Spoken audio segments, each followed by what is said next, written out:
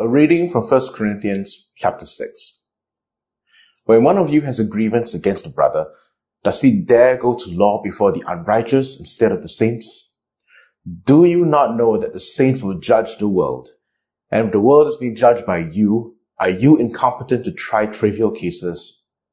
Do you not know that we are to judge angels? How much more matters pertaining to this life? If then you have such cases, why do you lay them before those who are least esteemed by the church?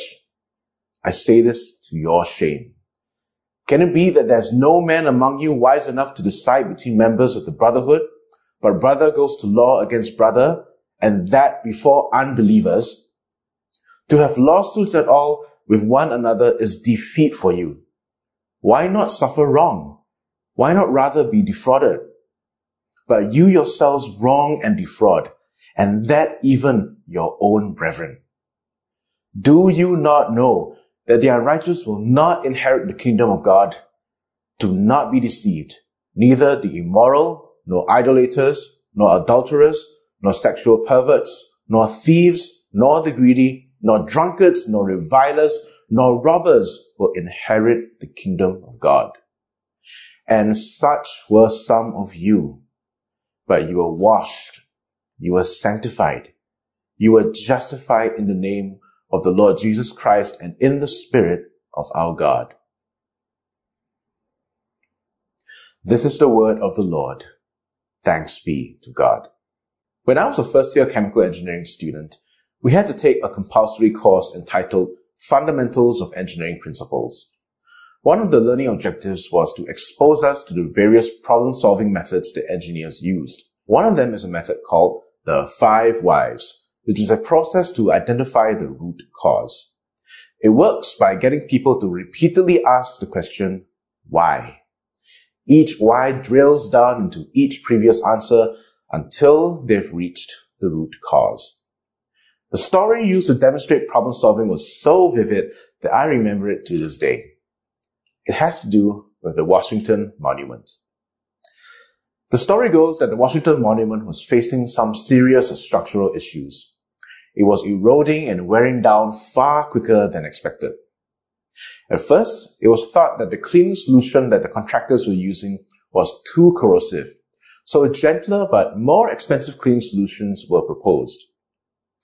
However, unsatisfied with this proposal, the authorities began to probe deeper, intending to find the root cause of the issue. So in the case of the eroding Washington Monument, here is the 5 whys analysis. Problem: the Washington Monument is eroding. Why number 1? Why is the monument eroding? Because harsh chemicals are frequently used to clean the monument. Why number 2? Why are harsh chemicals needed? To clean off the large amount of bird droppings on the monument. Why number 3? Why is there a large amount of bird droppings on the monument? Because the large population of spiders in and around the monument are a food source to the local birds. Why number 4? Why is there a large population of spiders in and around the monument? Because vast swarms of insects on which spiders feed are drawn to the monument at dusk. Why number 5? Why are swarms of insects drawn to the monument at dusk? Because the lighting of the monument in the evening attracts the local insects. Therefore, the solution: turn on the lights later in the evening to prevent attraction of swarming insects. Voila! The root cause is found, as well as a far simpler solution. This story demonstrates that it is worthwhile to dig deep and uncover the root cause of a problem, because what is most easily observed might only be the symptoms of the root cause. Like the story of the Washington Monument, in our text this morning, Paul does not stop with addressing the easily observable issues on the surface. We shall see how deep he goes to uncover the root cause as to why the church in Corinth is not living up to expectations as those who claim to follow Christ. The first why shall help us recap our journey through 1 Corinthians so far. Problem: Paul is angry with the Corinthians. Why number 1? Why is Paul angry? Because the Corinthians were not living like Christ followers. Pastor Emmanuel preached last week on matters of sexual sin in chapter 5. In chapter 6, the topic of litigation feels a little bit out of place by comparison. Christians suing one another is something that certainly should be addressed, but why here? Both chapters 5 and 6 are linked by the theme of judgment. In chapter 5, Paul is directing the believing community to exercise judgment internally on one of their members who was guilty of sexual immorality. Paul made the case that believers should render judgment among themselves, knowing that even a little bit of leaven, that is, unrepentant sin, will grow to infect the whole church. Churches are responsible and adequately equipped to handle all kinds of disputes among their members. The next why dives deeper into the cultural backdrop of our text, namely the legal system in Paul's day. Why number 2? Why were the Corinthians not living like Christ followers? Because they were insistent on their rights. When one of you has a grievance against one another, does he dare go to law before the unrighteous instead of the saints? When Paul hears that the Corinthians are taking each other to court, delegating the church's role to unbelieving judges, he's genuinely angry. The expression, does he dare, in verse 1, in the original Greek, conveys the idea of having to summon up the nerve to do something. In other words, audacity. It's like Paul saying, are you kidding me? Paul is shocked, horrified that they would air their dirty laundry in public. And to be sure, lawsuits were very public affairs. You know, we may think ourselves as a more advanced or civil society than our forebears from Paul's time, but the truth is, nothing much has changed. Today, we subscribe to Telegram channels or Facebook groups that dish out the latest courtroom drama, and we derive entertainment from reading such audacious news. This isn't far different from Greek society. Litigation was a form of entertainment, and the court of law was a primary source of it. This is a picture taken from the corner of a marketplace in Corinth. See that raised platform of stones? This is known as the bema, or judgment seat. This was the open courtroom, highly visible to all who are going about their daily business in the market. You could be buying groceries while witnessing the latest juicy trial happening right before your eyes. Furthermore, the legal strategy in these lawsuits leaned heavily toward destroying the reputation of the other party. The advocates for each side were expected to show absolutely no mercy in utterly destroying the honor and character of their client's opponent, the witnesses, their family, and friends. Can you begin to see why Paul was so angry? These lawsuits did more than just air dirty laundry in public. The self-professed wise Corinthian Christians were living as though they were exactly like their non-Christian neighbors. And this was problematic, as the next why shall explore. Why number 3? Why were the Corinthians insistent on their rights? Because they were short-sighted. Or do you not know that the saints will judge the world? And if the world is to be judged by you, are you incompetent to try trivial cases? Do you not know that we are to judge angels? How much more then matters pertaining to this life? So if you have such cases, why do you lay them before those who have no standing in the church? I say this to your shame. Can it be that there's no one among you wise enough to settle a dispute between the brothers? But brother goes to law against brother, and that before unbelievers. As a master of Greek rhetoric, Paul asks a sequence of questions which indirectly expose the pathetic condition of the saints at Corinth. 5 times in this chapter, Paul asks the question, do you not know? This strikes a very hard blow at the pride of the Corinthians, who think that they are very wise. Paul begins, do you not know that the saints will judge the world? No doubt the Jewish converts in their midst will remember passages like in Daniel chapter 7. As I looked, this horn made war with the holy ones and was prevailing over them until the ancient one came. Then judgment was given for the holy ones of the Most High, and the time arrived when the holy ones gained possession of the kingdom. The kingship and dominion and the greatness of the kingdoms under the whole heaven shall be given to the people of the holy ones of the Most High. Their kingdom shall be an everlasting kingdom, and all dominions shall serve and obey them. There is great debate as to what Paul exactly means by the saints judging the world and angels.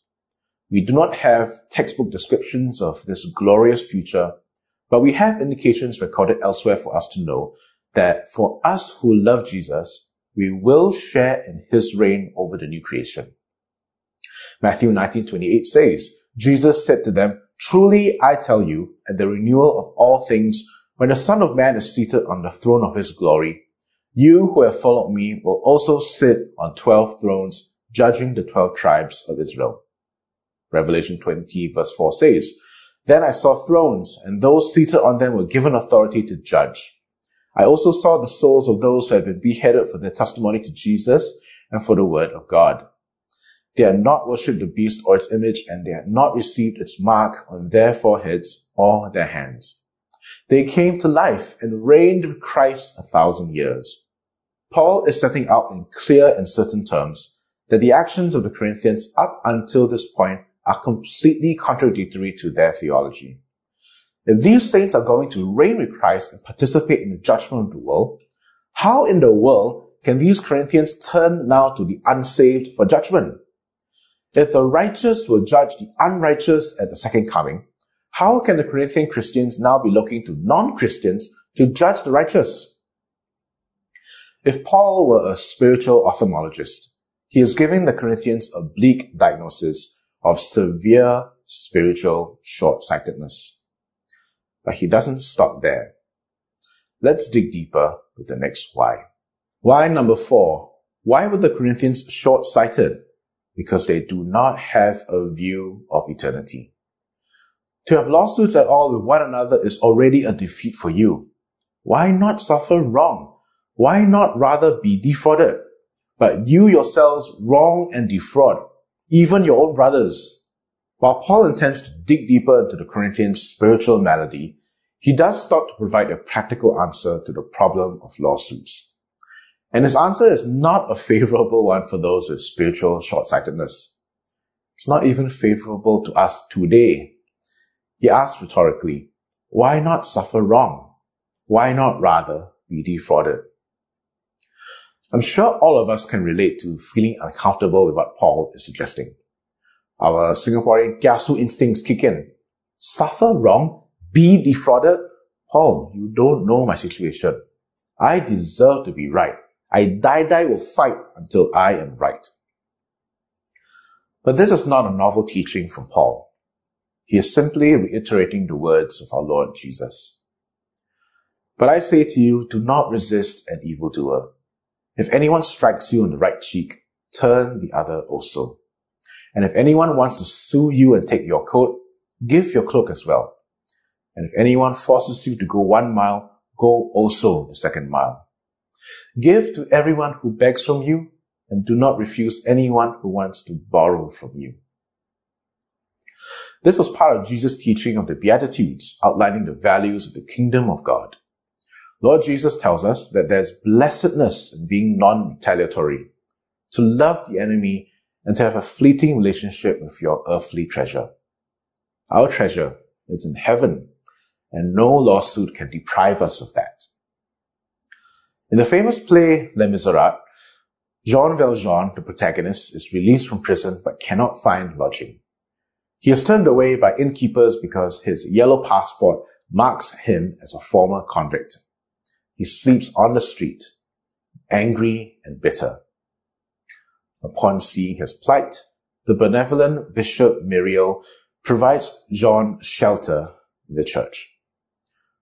Valjean, at this moment, a broken man with no possession, steals the expensive silverware in the church and intended to run off into the night. When the police capture Valjean, the bishop pretends that he has given the silverware to Valjean and presses him to take 2 silver candlesticks as well, as if he had forgotten to take them. The police accept this explanation and leave. The bishop tells Valjean that his life has been spared for God and that he should use money from the silver candlesticks to make an honest man of himself. And Valjean, tricked by the bishop's words, does precisely that. With the money so generously provided by the bishop's actions, Valjean eventually comes into ownership of a factory employing underprivileged workers and even becomes the mayor of the town. While fictitious, this is a beautiful illustration of what may happen when we don't insist on our rights and be instead voluntarily defrauded. Now, don't be mistaken. Paul is not saying that it is absolutely wrong to resort to the judicial system. Sometimes it is necessary to resort to the courts. He appealed to Caesar in Acts 25:11-12 to protect himself from a Jewish plot to murder him. Elsewhere, Paul says of secular authorities in Romans 13:3-4, "For rulers are not a terror to good conduct, but to bad. Do you wish to have no fear of the authority? Then do what is good, and you will receive its approval, for it is God's servant for your good." But even when we do resort to the legal process, we do not necessarily insist on all our rights. We do not demand our pound of flesh. For we know that we are debtors to grace and mercy. We know that we need forgiveness. To live as Christians is to extend that forgiveness and compassion to others, even to the one who is taking us to court. It is this Christian view of eternity which influences all our actions that stands in stark contrast to the short-sightedness of the Corinthians. Paul is going to arrive at the root cause of their divisions and their spiritual malady with this last why. Why number 5. Why did the Corinthians not have a view of eternity? Because they have let sin take deep root. Or do you not know that the unrighteous will not inherit the kingdom of God?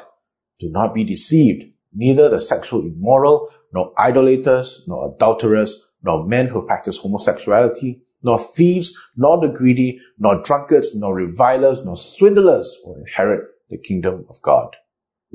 And such were some of you. But you were washed, you were sanctified, you were justified in the name of the Lord Jesus Christ and by the Spirit of our God. It is easy to take a chunk of passage like this out of its context and conclude as Paul is enumerating a list of sins that will bar entry into heaven. We are tempted to take this list, use it on someone we don't like, and proclaim, aha, you see, you are not going into heaven. But this is not the main point of Paul's list here. To be sure, when Christ comes in his final victory, when we do make it to heaven, it is a place where sin and death have been completely defeated and obliterated in the glory of God's presence. The key is in verse 11. And such were some of you. Paul is intentionally bringing up the actions that are indicative of a pre-Christ life, a life unchanged despite seemingly having met the Savior, which brings us to the root cause of the problem. When sin is not treated seriously, it can take deep root in our hearts. It affects the whole body to the point that it affects every single action. It can look like you don't know Christ at all. A long time ago in my schooling days, my friend managed to get his computer infected with a virus. A pop-up notification from the antivirus software came up saying that he had to quarantine the infected file. He chose to ignore it as he was rushing to finish a school assignment. It didn't seem to affect the ability to use the computer, so he continued working. Then came the time to print the assignment. When he clicked on print, it seemed normal, with the printer churning out a piece of paper. Satisfied, he took the paper, looked at it to check his work, and to his horror, the printout was not the assignment. It was a message in all caps that read, "Oh no, you don't." The virus had infected the printout command. In a panic, he tried to open his antivirus software to do what he should have done in the first place. He double-clicked the antivirus icon, and a message popped up on the screen. "Oh no, you don't." In a mad panic at this point, he thought to himself, At least I'll be able to save the file and print the assignment from a different computer. The save function was working and he could save the file on his floppy disk. Whew, he thought. But as soon as he inserted the floppy disk into another computer, that computer's antivirus popped up to warn him that the floppy disk was infected. Aha, I can destroy the virus now, he thought. He clicked on the option to quarantine the virus. But further to his horror, the same message came up on the screen of the second computer. Oh no, you don't. Sin is far more insidious than that relatively harmless computer virus. It starts with the small things. You think you can coexist with that little sin. It's not a big deal. No one is going to know. But the infection has begun. That small voice telling you it's no big deal, it begins to increase in volume, competing for attention away from the Holy Spirit's voice. Pretty soon, that voice of sin begins to dominate. It's easier to give in to anger. It's easier to give in to greed. It's easier to give in to lust. And before long, that voice isn't just a voice anymore. It's become a part of who you are. And like the infected computer that cannot help but produce "oh no you don't" messages no matter what action it takes, your body cannot help but churn out sinful action after sinful action. Perhaps this is what the Corinthians went through. As a church founded by Paul, I am sure that they would have been in good hands and in good standing when he left. But as time progressed and sin was not addressed, sin became normalized. It looks like a bleak situation, doesn't it? Indeed, it is. Sin is a serious issue. But take heart, because Paul not only identifies the root cause, he also gives the solution to the problem. The solution, being washed, sanctified, and justified in the name of the Lord Jesus Christ and by the Spirit of our God. The force of the Greek verbs for washed, sanctified, and justified indicates a finality to the actions. They are once and for all events that occur in a specific point in history, never to be repeated. That means Paul doesn't just see sin in the Corinthians. He sees hope. There's still a Christian underneath all that sin. For those of us who went through basic membership course, do you remember the blue book? I shall read from a section entitled The Certainty of Transformation. Every Christian can have the assurance of their salvation in Jesus Christ. A genuine faith in the Lord Jesus Christ rests upon the fact that God hears our prayers and promises to come into our lives to cleanse us and to place us under new management, His management. The security of a firm foundation rests not in us, but in God and the trustworthiness of His word. What if a person continues to sin after becoming a Christian? When we receive Christ, the Holy Spirit takes up residence in us as a seal of our redemption. The Bible does not teach about the removal of the seal. However, it is clear about grieving and quenching the Spirit. It is the fellowship and not the relationship that is strained when there is disobedience. Should we sin, our fellowship with Christ can be restored by our admission of wrongdoing and Christ's willingness to forgive. 1 John 1:9 says, if we confess our sins, He who is faithful and just will forgive our sins and cleanse us from all unrighteousness. We will not be sinless, but God's willingness to forgive should lead us to sin less. In conclusion, Paul has brought us from seeing beyond the surface level symptoms to identifying the root cause of letting sin run deep. Deep-rooted sin obscures our view of eternity. Everything that happens here is for a short while before we enjoy living and reigning with the risen Christ at His coming. If we are showing the signs of spiritual short-sightedness, we should be looking hard at ourselves and evaluate if we have let unrepented sin run deep in our hearts. The good news is that Jesus is there waiting to meet us, no matter where we are at on the journey. All that matters is how you respond when he knocks on the door of your heart. Let us pray. Dear Lord, thank you for your word and the truth that it contains. If my actions, attitudes, thoughts, and imaginations are tainted by sin, help me to repent. I am weak. You are strong. May the words of my mouth and the thoughts of my heart be pure in your sight, so that my life is not only positionally holy, but practically holy in all I say and do, to the honor of your name. Amen.